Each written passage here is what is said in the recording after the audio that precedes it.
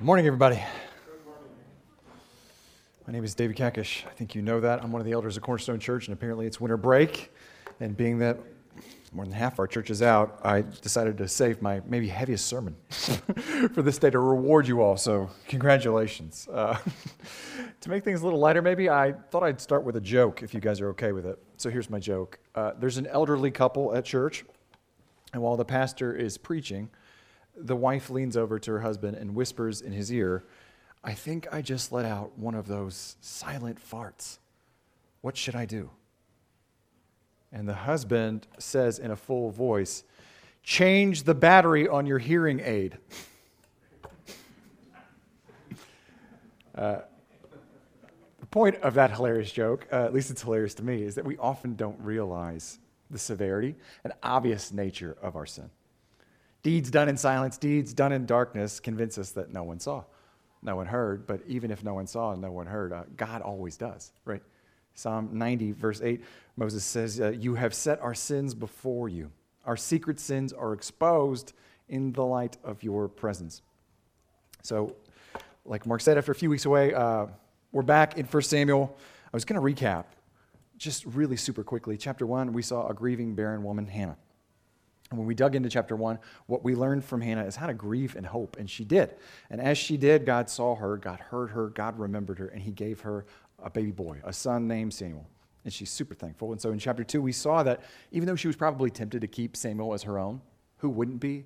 She made good on her word, brought him to the house of the Lord so he could serve the Lord there forever, all the days of his life. And when we dug into that, particularly verses 1 through 10, as we heard in our background scripture, Hannah taught us how to worship. We said that.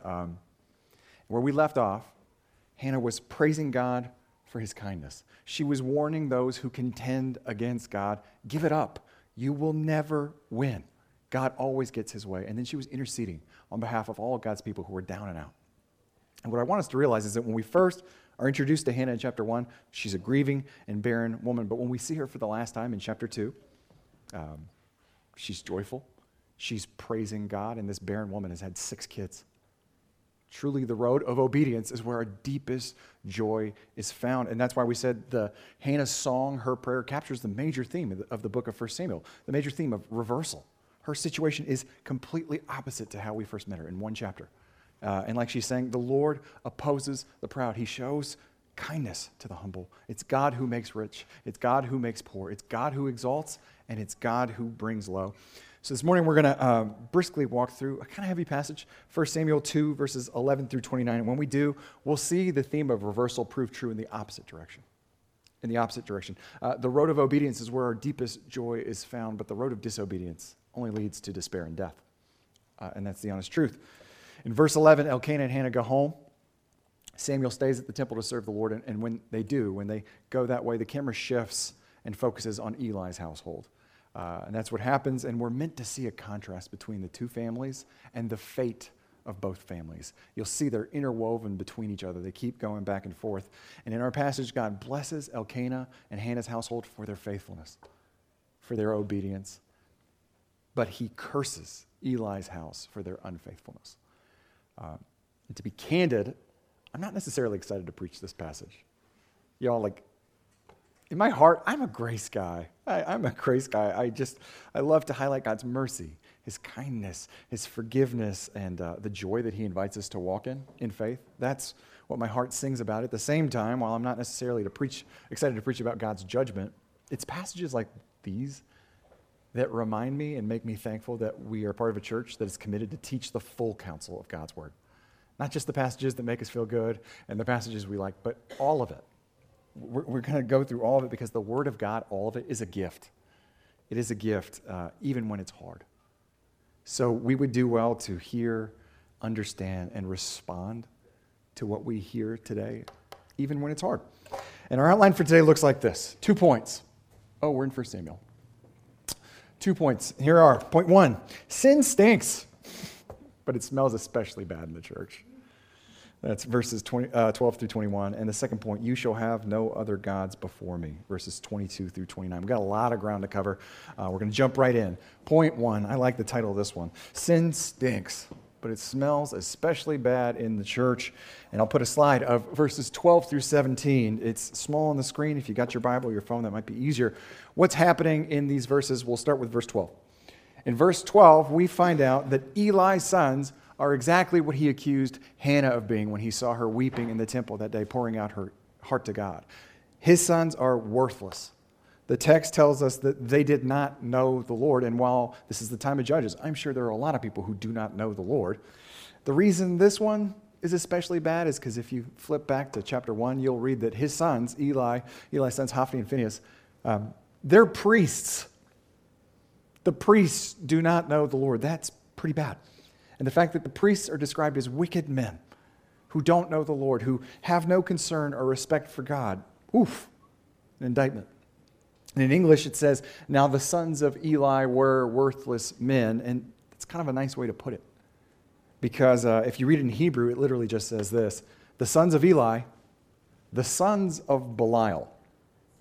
The sons of Eli, the sons of Belial. It's not just that we're being told that they are bad men, that they are worthless men. We're being told whose sons they actually are.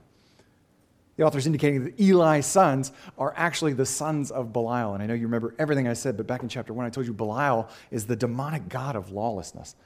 And his followers were an adulterous, drunken cult who chased every sinful fancy in their heart and abandoned God's law.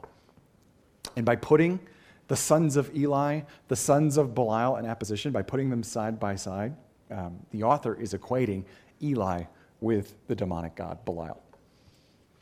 And that indictment may not make sense to us right now. I mean, from what we see, Eli seems like a pretty good dude. That seems kind of harsh.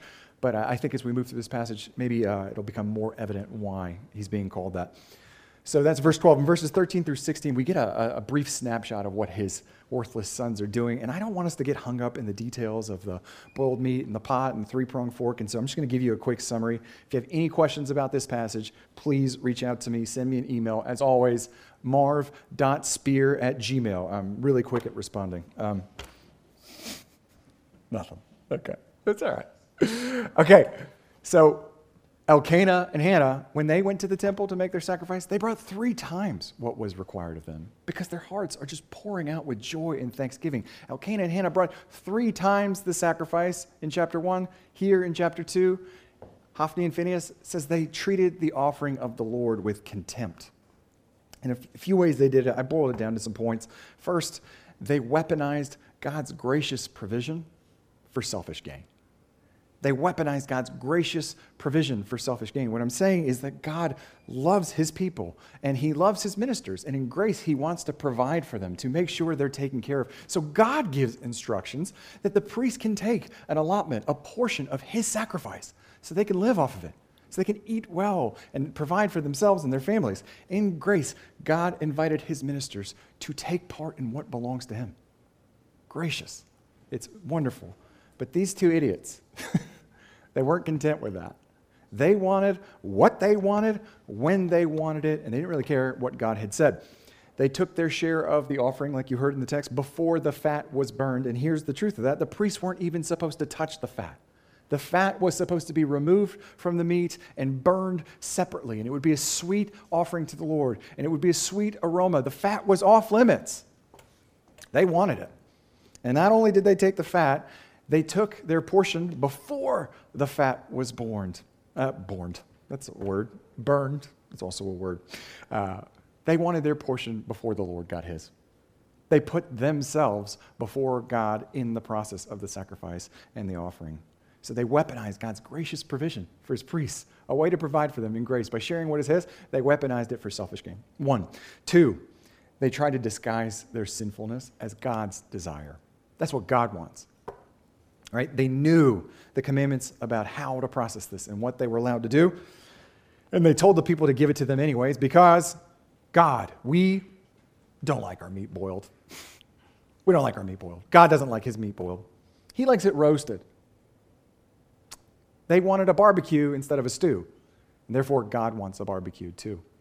They told the people that's what God wants because that's what they want. So they disguised their sinfulness as God's desire. And third, in verse 16, when the people who knew the word protested, when the people who knew what God's instructions were and wanted to respond in the way that God called them to, when they said, no, like, let us burn the fat first, then take whatever you want. When they were corrected by the people of God with the word of God, what did they do? They weaponized their God-given authority to abuse the people. The ones who were supposed to be the teachers had to be taught by the people. And when they were corrected by the people, what did the priests do? What did the priests say? The priests, who were supposed to be the servants of God's people, they tell them, you must give it to us now, and if not, we will take it by force. They physically assaulted and abused God's people if they didn't comply with sin. That was not in accordance with God's word. And how do you think that affected the people? What were the people's response to all this? Well, as a result, it caused the people to stumble in their faith. It's not as apparent in English, and I'm not flexing Hebrew, promise you, but the Hebrew text kind of suggests that Hophni and Phinehas' sinful actions, it left a bad taste in the people's mouths when they thought about the offering and the temple, and as a result, even God himself. Can you imagine why? Why would God's ministers, his representatives on earth, acting evilly, cause people to have doubts and a bad taste in their mouth about God himself? Then in verse 17, we're told that Hophni and Phinehas treated God's offering with contempt. They treated it as if it was nothing, as if it had no value, and that the sins of these worthless men, these men who did not know the Lord, was very great in God's sight. It did not go unnoticed, and it would not go unpunished. You're going to have to bear with me for a second, right? Because I'm going to give you a kind of weird illustration, and you might be like, what is he talking about? But I promise there's a point in this if you bear with me. So is that cool with you guys? Yes. Everyone said yes. Oh, wow. It was awesome. So here it is.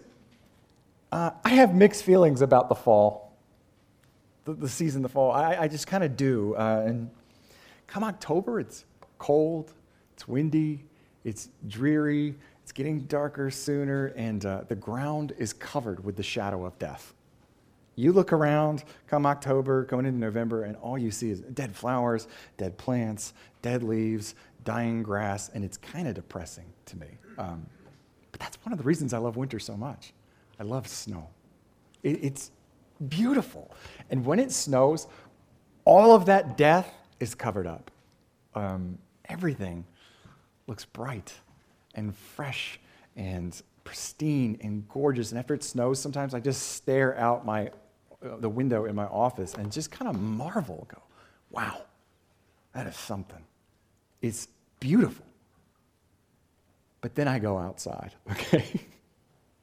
And when I go outside to just take it in all its glory, all that gorgeous, pristine, beautiful snow, that feeling of wonder is so quickly lost when I notice that this beautiful, gorgeous landscape of white, pure snow is covered and littered with these brown, thick, juicy landmines of dog poop. It taints it, right? Y'all know what I'm talking about. You do the Ski Hill Loop. It's everywhere. And I mean, sure, the snow is still there. And you can try to look past it and behold the beauty of the snow. But you probably won't, because you can't stop seeing the poop everywhere you go. And the poop distracts everyone because the poop affects everyone. You can see it. You can smell it. You're so busy trying not to step in it that you forget all about the beautiful snow all around it. And then you start to wonder, why don't these owners pick up this poop? Can I get an amen on that? There it is. And here's the thing. I got a lot of snow illustrations coming in the next month. I've been thinking about snow a lot. Here's the thing. Of course, dogs poop in the fall too. So why is it different in the winter? Because it's most noticeable and therefore most disgusting against the backdrop of the white, pristine snow. Am I wrong? You see it. It's there. It's everywhere. And in the same way, sin and darkness and brokenness are all around us in this world. And like fall, the world is covered with the evidence of death. But in the church, among the people to whom God says, though your sins be as scarlet, they shall be as white as snow. In the church, it's winter, baby. It's winter. In the church, all that death is covered in fresh, pristine, and the gorgeous snow of God's grace. He covers all our death and sin with his white snow and grace, and It's just that the backdrop of God's grace is what makes sin stick out most noticeably and most disgustingly in the church. That's how it works, and the scriptures are clear, and we've said this. The redeemed, those who believe in Jesus, they still sin. We do, and God's people will inevitably sin in the church. It's not super surprising, but our sin, our dog poop, was never meant to become a permanent fixture of our body, of the body at large. The expectation is always that it will be picked up or dealt with, lest it detract from the beauty of God's grace. And that's point one. Sin stinks, but it stinks especially bad in the church. And all sin is bad, but sin among God's people is very great in his sight, is what the text says. Sin amongst his people is very great in his sight. And if the church doesn't deal with it, God will do it himself. Which leads us to point two. You shall have no other gods before me. This is verses 22 through 34. I'm going to put 22 through 25 on a slide up here. We'll take it in chunks. What's happening here? Well, Hophni and Phinehas, Eli's sons, thought that their farts were silent, but they weren't, and everyone heard them, even their dad. And when verse 22 says, now Eli was very old, I think we're meant to understand that all these shenanigans, all this evil had been going on for a long, long time. And only now, with word of his son spreading like wildfire, only now did Eli finally say something to them. Only now did he finally rebuke them. Not only were his sons abusing the offering, abusing God's word to control and manipulate others, and physically abusing people, Eli hears, we see in this passage, that they were sleeping with the women who were serving at the entrance of the temple. They were using their position and authority as God's ministers to take advantage of women who came to the temple to serve God. This women's faith, their love for God, brought them to the temple so they could show their love for God in service to him and his people and be a part of the grace of God that's happening in their assembly. And what did they find instead? Two wolves who are priests who are happy to feast on God's lambs. Let that sink in for a second, the depths of that evil. And in verses 23 through 25, Eli, who is the elder priest and their father, finally confronts his sons about all the evil that they're up to. And he's like, why are you doing this? Why are you doing this? And then he lets them know that the word is out. Sin stinks, especially bad in the church, and everybody smelled it. Eli says, I hear of your evil dealings from all the people. The reports of his son's evil, it's going abroad. Everybody knows about it. And I can't say this for sure. We can ask God when we get to heaven. But in my reading of this text, the only thing that prompted Eli to finally say something to his sons was the fact that their evil was now known by all. I think he was content to let it go on. He's an old man now, and he's finally saying something. I think he was content to let it go on if it stayed quiet and covered. But now that it's public and everybody knows about it, he's got to do something. I mean, it's making him look bad. So in verse 25, Eli gives his son this warning. And I'm going to break it down real quick. He's pitching his sons as if it's a legal dispute. Okay, it says God in the text, and the term for God there can be rendered God's appointed judge, right? So what he's saying is, son, in a legal dispute, if you sin against somebody, you get to go to court. And there's a judge there, and the judge will hear both sides. He'll hear the facts. He'll weigh out what he thinks is happening. He'll compare those facts to what the law says. And then he'll make a decision. He'll either charge you or exonerate you to the best of his ability from what he can understand of all this, and that works. And you have a lawyer, and judges are human, and you could try to give a good testimony. They can kind of be manipulated and all the rest. But if you sin against God, who can help you then? Eli wants his sons to know that God knows the facts of what happened better than you ever could. Your testimony, your position, your narrative, your tears, whatever you bring, it's not going to help you. You can't plead ignorance with God. You can't make excuses. He can see your heart. Nothing will be hidden from him. God weighs out all knowledge. His laws are stricter than human laws. He cannot be manipulated. He cannot be deceived. He is not impartial. He will not give us any favors. So to be charged in God's court, sons, you really don't want that. So just stop it, okay? And that's good advice on Eli's part. Ironically, as we'll see in a few verses, that's the exact position that Eli will find himself in. being encountered with the word of God with no one to intercede for him.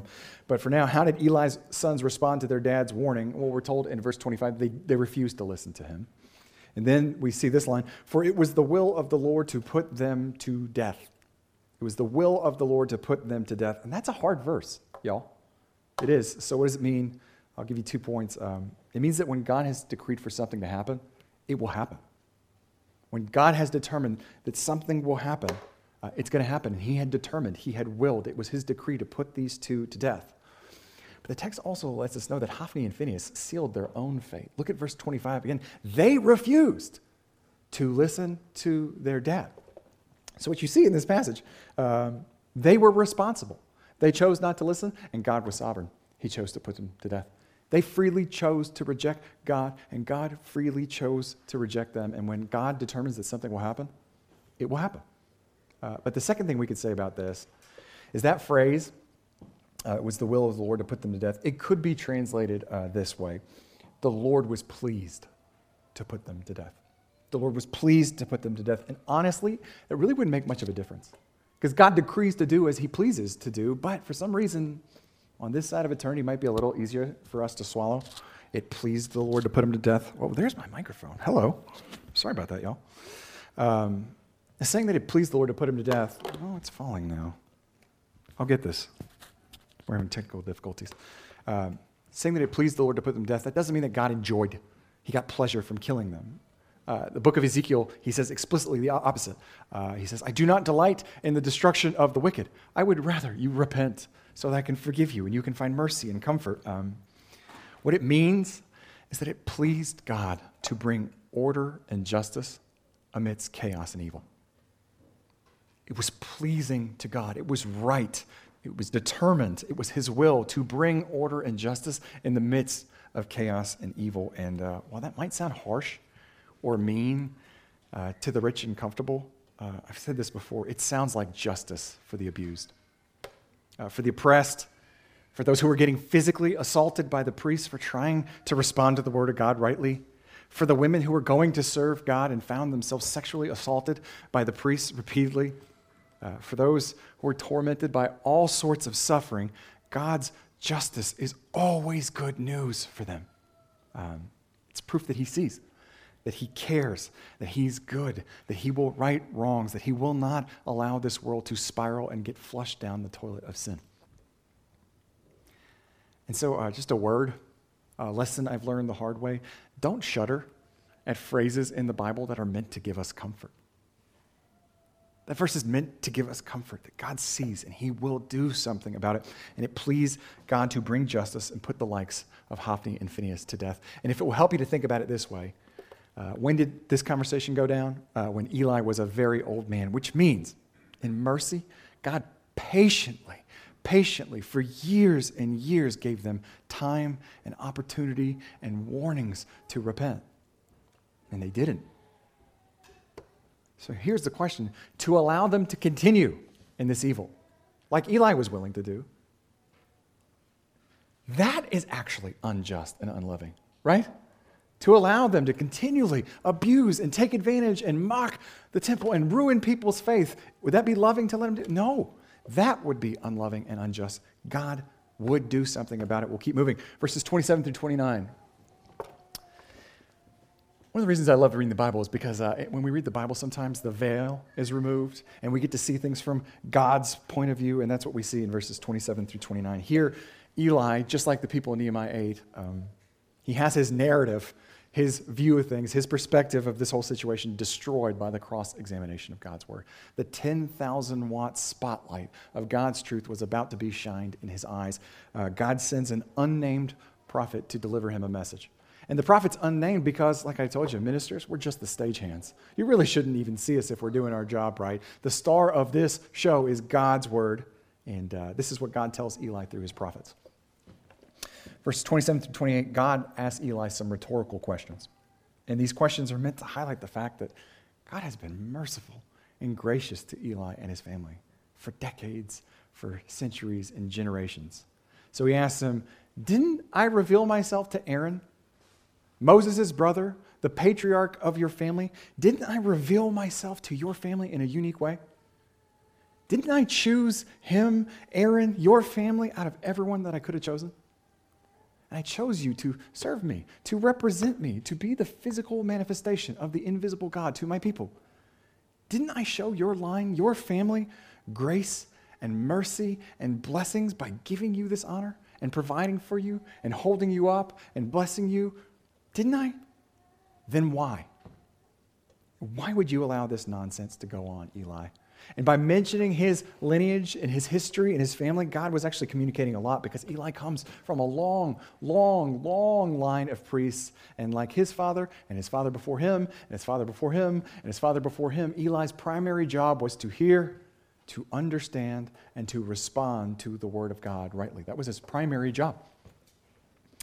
And by bringing up Eli's lineage, God was showing him that if he really understood the word, he would have already known exactly how God would respond to this cluster mess with his sons. If Eli really understood the word, he would have known what was happening and what God was going to do about it. Because in Leviticus 10, Aaron, Israel's first priest, the patriarch of Eli's family, Aaron also had 2 sons who served as priests. And when they were crooked in their service to the Lord, do you know what God did to them? He sent fire from heaven to burn them alive. On the spot, they were burned up. And not only did God put them to death, he told Aaron, you're not allowed to mourn their deaths, because they were criminals of the highest sort.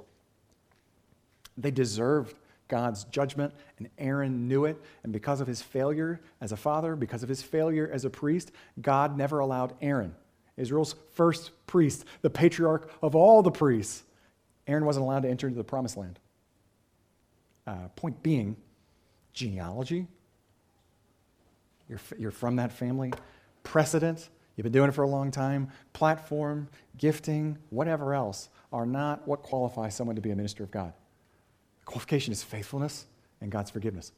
And if anyone should have understood that, it's Eli. Like Paul's instruction that an elder pastor must manage his household well, that's not a new qualification. It's always been the case. And Paul says, for someone does not know how to manage his own household, how can he care for the church of God? You can't do it at home? You think you can do it here? And that's what basically God asked Eli in verse 29. If you know all this, then why? Why do you scorn my sacrifices and my offerings that I commanded for my dwelling? And I don't often point out fine-tooth grammar unless it's relevant to understanding this text. So I think it is here. 2 points on grammar, really, really quickly. The pronoun you and why do you scorn is plural. In the South, we would say y'all. Why do y'all scorn my sacrifices? God is lumping Eli in with his sons. Why do y'all scorn my sacrifices? Now, whether that's because Eli, as the elder priest, as their father, should have stopped them, or because maybe Eli was getting fat too on the abuse of the offering. We're not told, though weirdly in chapter 4 it mentions that Eli is fat, so there might be something to that. But either way, we're not told. The point is that God implicated and indicted Eli for the sin as much as he did his sons. And the second thing on grammar is the form of the verb scorn. It indicates habitual action. This wasn't a one-time whoopsie. This was a way of life for them. This is how they had been going for a long, long time. And the word scorn means to kick at something. Like you might kick at a cat because it's annoying and it's in front of you and it's a lesser animal. It was a joke. Don't kick cats. Don't call PETA. But by scorning God's offering, by scorning the offering, the means by which God gave them grace and forgiveness, Eli kicked at the grace of God like it was nothing, like it was beneath him. And by dishonoring the offering, Eli dishonored God. And then something interesting happened. God asks a second question, and in the second question, he explains to Eli, actually, there's an explanation, what he's doing. He explains to him what caused him to turn a blind eye to this, but then asks him why he's turning a blind eye to it. And I'll explain that here quickly. God asks Eli, if you know my word, and you know how I've dealt with priests and their crooked children in the past, you know your family's lineage, and you know my word and the significance of the offering, then why? Why did you honor your sons above me? Is the question God asks him. Eli's sons committed a great sin, and God would put them to death for it. But God's not charging Eli for the sins they committed, for their misconduct. He's condemning Eli for his own sin, and it's this: Eli honored his sons above God. And one commentator points out what should be obvious to us. He violated the first commandment. I am the Lord your God, who brought you out of the land of Egypt, out of the house of slavery. You shall have no other gods before me. That's what we titled this second point. And I like the way Augustine summarizes that. Christ is not valued at all unless he's valued above all. And Eli, he loved, he honored, and in a sense worshipped someone else before and above God. He may not have thought it, he may not have realized it clearly, but his actions spoke louder than words. And at the end of Hannah's song, God in his knowledge weighs out our actions. And this is heavy, I get it, and maybe that feels harsh to you. Maybe you're thinking, and I was, surely Eli could have done more. I get that. He probably could have done more, but he did confront his sons. And they're adults, and they chose not to listen to him. I mean, what could he do about it? If that's what you're thinking, I have an illustration for you that might maybe shed some light on the severity of this situation if you're ready for it, okay? So say there's a cop who loves the law.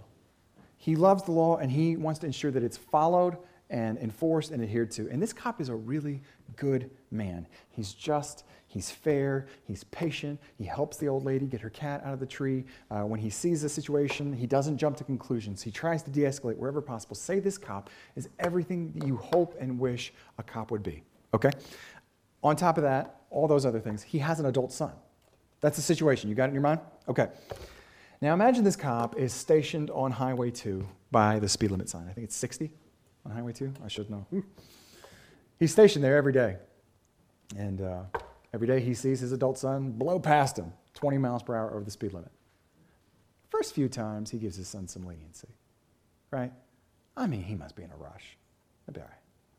But the next few times, the cop starts to wonder, maybe his son doesn't know the speed limit there. So he pulls him over. He tells him, hey, speed limit's 60, bud. And his son kind of half apologizes. Oh, Dad, I didn't know. I didn't see the sign. And thanks, Daddy. I love you. It won't happen again. And the cop walks back to his car. He's feeling good. He's thinking, he's a good kid. You know what else? I'm a good dad and a good cop. Just pulled my son over, told him the truth. And yeah, we got it together. Fortunately, the very next day, the son blows by 20 miles per hour. Father pulls him over again. Tells him what you're doing is wrong. And if you don't stop it, you're going to get in big trouble. And the son, oh, yeah, no, I agree. Yeah, sorry, not going to happen again. Yet he continues to do it the next day and the day after that. And eventually, the cop dad just shrugs and says, well, I tried. I told him, but what am I going to do, arrest my own son? Bob's son's a drug addict. He never arrested him. And drugs are worse than speeding. Kids, am I right? What are you going to do? Then one day, this cop sees his son blowing past him, 20 miles per hour over the speed limit, like usual, but this time he sees him try to swerve to avoid debris in the road. And when he does, he smashes head-on into another car, taking both drivers' lives. Okay? My question for you is this: who is responsible? Who is responsible for this tragedy? You see my point, right? The cop honored his son more than he did the law. What the son did was bad, and he experienced the consequences of his actions. But in reality, maybe what the father did was worse. In the same way, Eli was more committed to loving and serving his sons than he was to loving and serving the Lord. And yes, after years of silence, when everything was public and everyone in Israel knew what they were up to, he did finally address them and say something, but ultimately he did nothing. In the end, he did nothing. And whether you're a pastor, whether you're a parent, whether you're a teacher, whether you're a business owner, whatever you are, the point is the same. Here's a quote for you. What you permit is what you promote. What you allow, you encourage. What you condone, you own. And what you tolerate, you deserve. You see that? And this is equally true for all of us. But the warning here in this scene with Eli is especially true for parents, and I'll explain why. We could just say Eli was a bad priest. He failed in his priestly duties. He failed to protect the holiness of God's worship. He did. That would be a true statement. But why did he fail in his priestly duties? It's because of his love for his sons. God says it's because Eli honored his sons above God. Point being, Eli was a bad father first. And because he was a bad father, he eventually became a bad priest. The Word of God says to all of us, the first commandment, you shall have no other gods before me. And yes, we should love our spouse, our kids, our parents, our siblings, our friends, and our church. We should. It's a good and beautiful thing to love them. But the order of our love is crucial. It's the first commandment is how crucial it is. And loving God in word and deed before anyone else is dangerous. I'm sorry. No, I said that wrong. Loving God above anyone else is actually how we love them best. Because living into God's way is best. And love God and neighbor, but God comes first, and Eli reversed the order, is what happened. And Eli learned this lesson the hard way. We'll see that in our next installment. He learned this lesson too late, but it's not too late for us. And so I read a quote, and it was so good, and it's addressed to parents, but you can apply it to so many things. And so parents in this room, this line did something to me. Parents, we're going to make a lot of mistakes. Don't let passivity be one of them. Don't someday look back and say, I just sat by as it happened. If you don't know what to do, that's the beauty of the body of Christ. Call someone. If you strike out swinging and fail forward into God's grace. I like that. Eli the father struck out hard, and while that's bad, what made it worse is that Eli the father was also Eli the priest. By striking out at home, he struck out even harder amongst the people of God in the house of God. And while I hate to stop here on this dour note, I really do. I kind of feel like we need to. We'll get to the good news of this passage in our next installment, but I don't want us to be either Eli's sons who hear the warning and just quickly move past it, or Eli himself who gives the warning and doesn't listen to it. What we permit is what we promote. What we allow is what we encourage. What we condone is what we own. What we tolerate is what we deserve. And if we're going to be a Nehemiah 8 kind of church, if we're going to be a people who hear and understand and respond to the word rightly, we need to see our sin for what it is and repent. We shall have no other gods before him, and Christ is not valued at all unless he's valued above all. So I want to end this message by asking us to reflect on something. And this is it. We're ending here, but I want us to reflect whether you're an elder, whether you're a member, a husband, a wife, a parent, a neighbor, a sibling, or just a Christian, an individual Christian. I want us to honestly ask ourselves these questions. What am I permitting to grow in the darkness? What am I permitting to grow in the darkness? What am I allowing or condoning? What am I tolerating to go on in the church, in my house, and in my heart, even though I sense and hear the Holy Spirit's conviction? What am I allowing? What am I tolerating, even though I sense the Holy Spirit's conviction? Eli didn't do that. He didn't reflect. He was content to let it go until it was too late. So let's not do that. Let's ask the Holy Spirit to shine his bright light in the darkness of our hearts. And when and if and whatever we see there, don't close our eyes to it. Let's press forward and repent before it's too late. But remember, last week, sin is the wound. Repentance is the medicine. Our flesh says, don't repent, don't see it, don't acknowledge it, don't turn away. There's no joy for you. That's hard, it's painful. That is a lie from the devil. It is where life and joy and peace are found. God loves to give mercy and comfort and joy to those who would repent. Our sins, they are many. His mercy is more. So let's be slow to sin and quick to repent, and then let's flourish in joy together as a church. Anyways, that's it. Super heavy, I know. Let's pray, and then we'll sing a song about God's mercy, because I need it.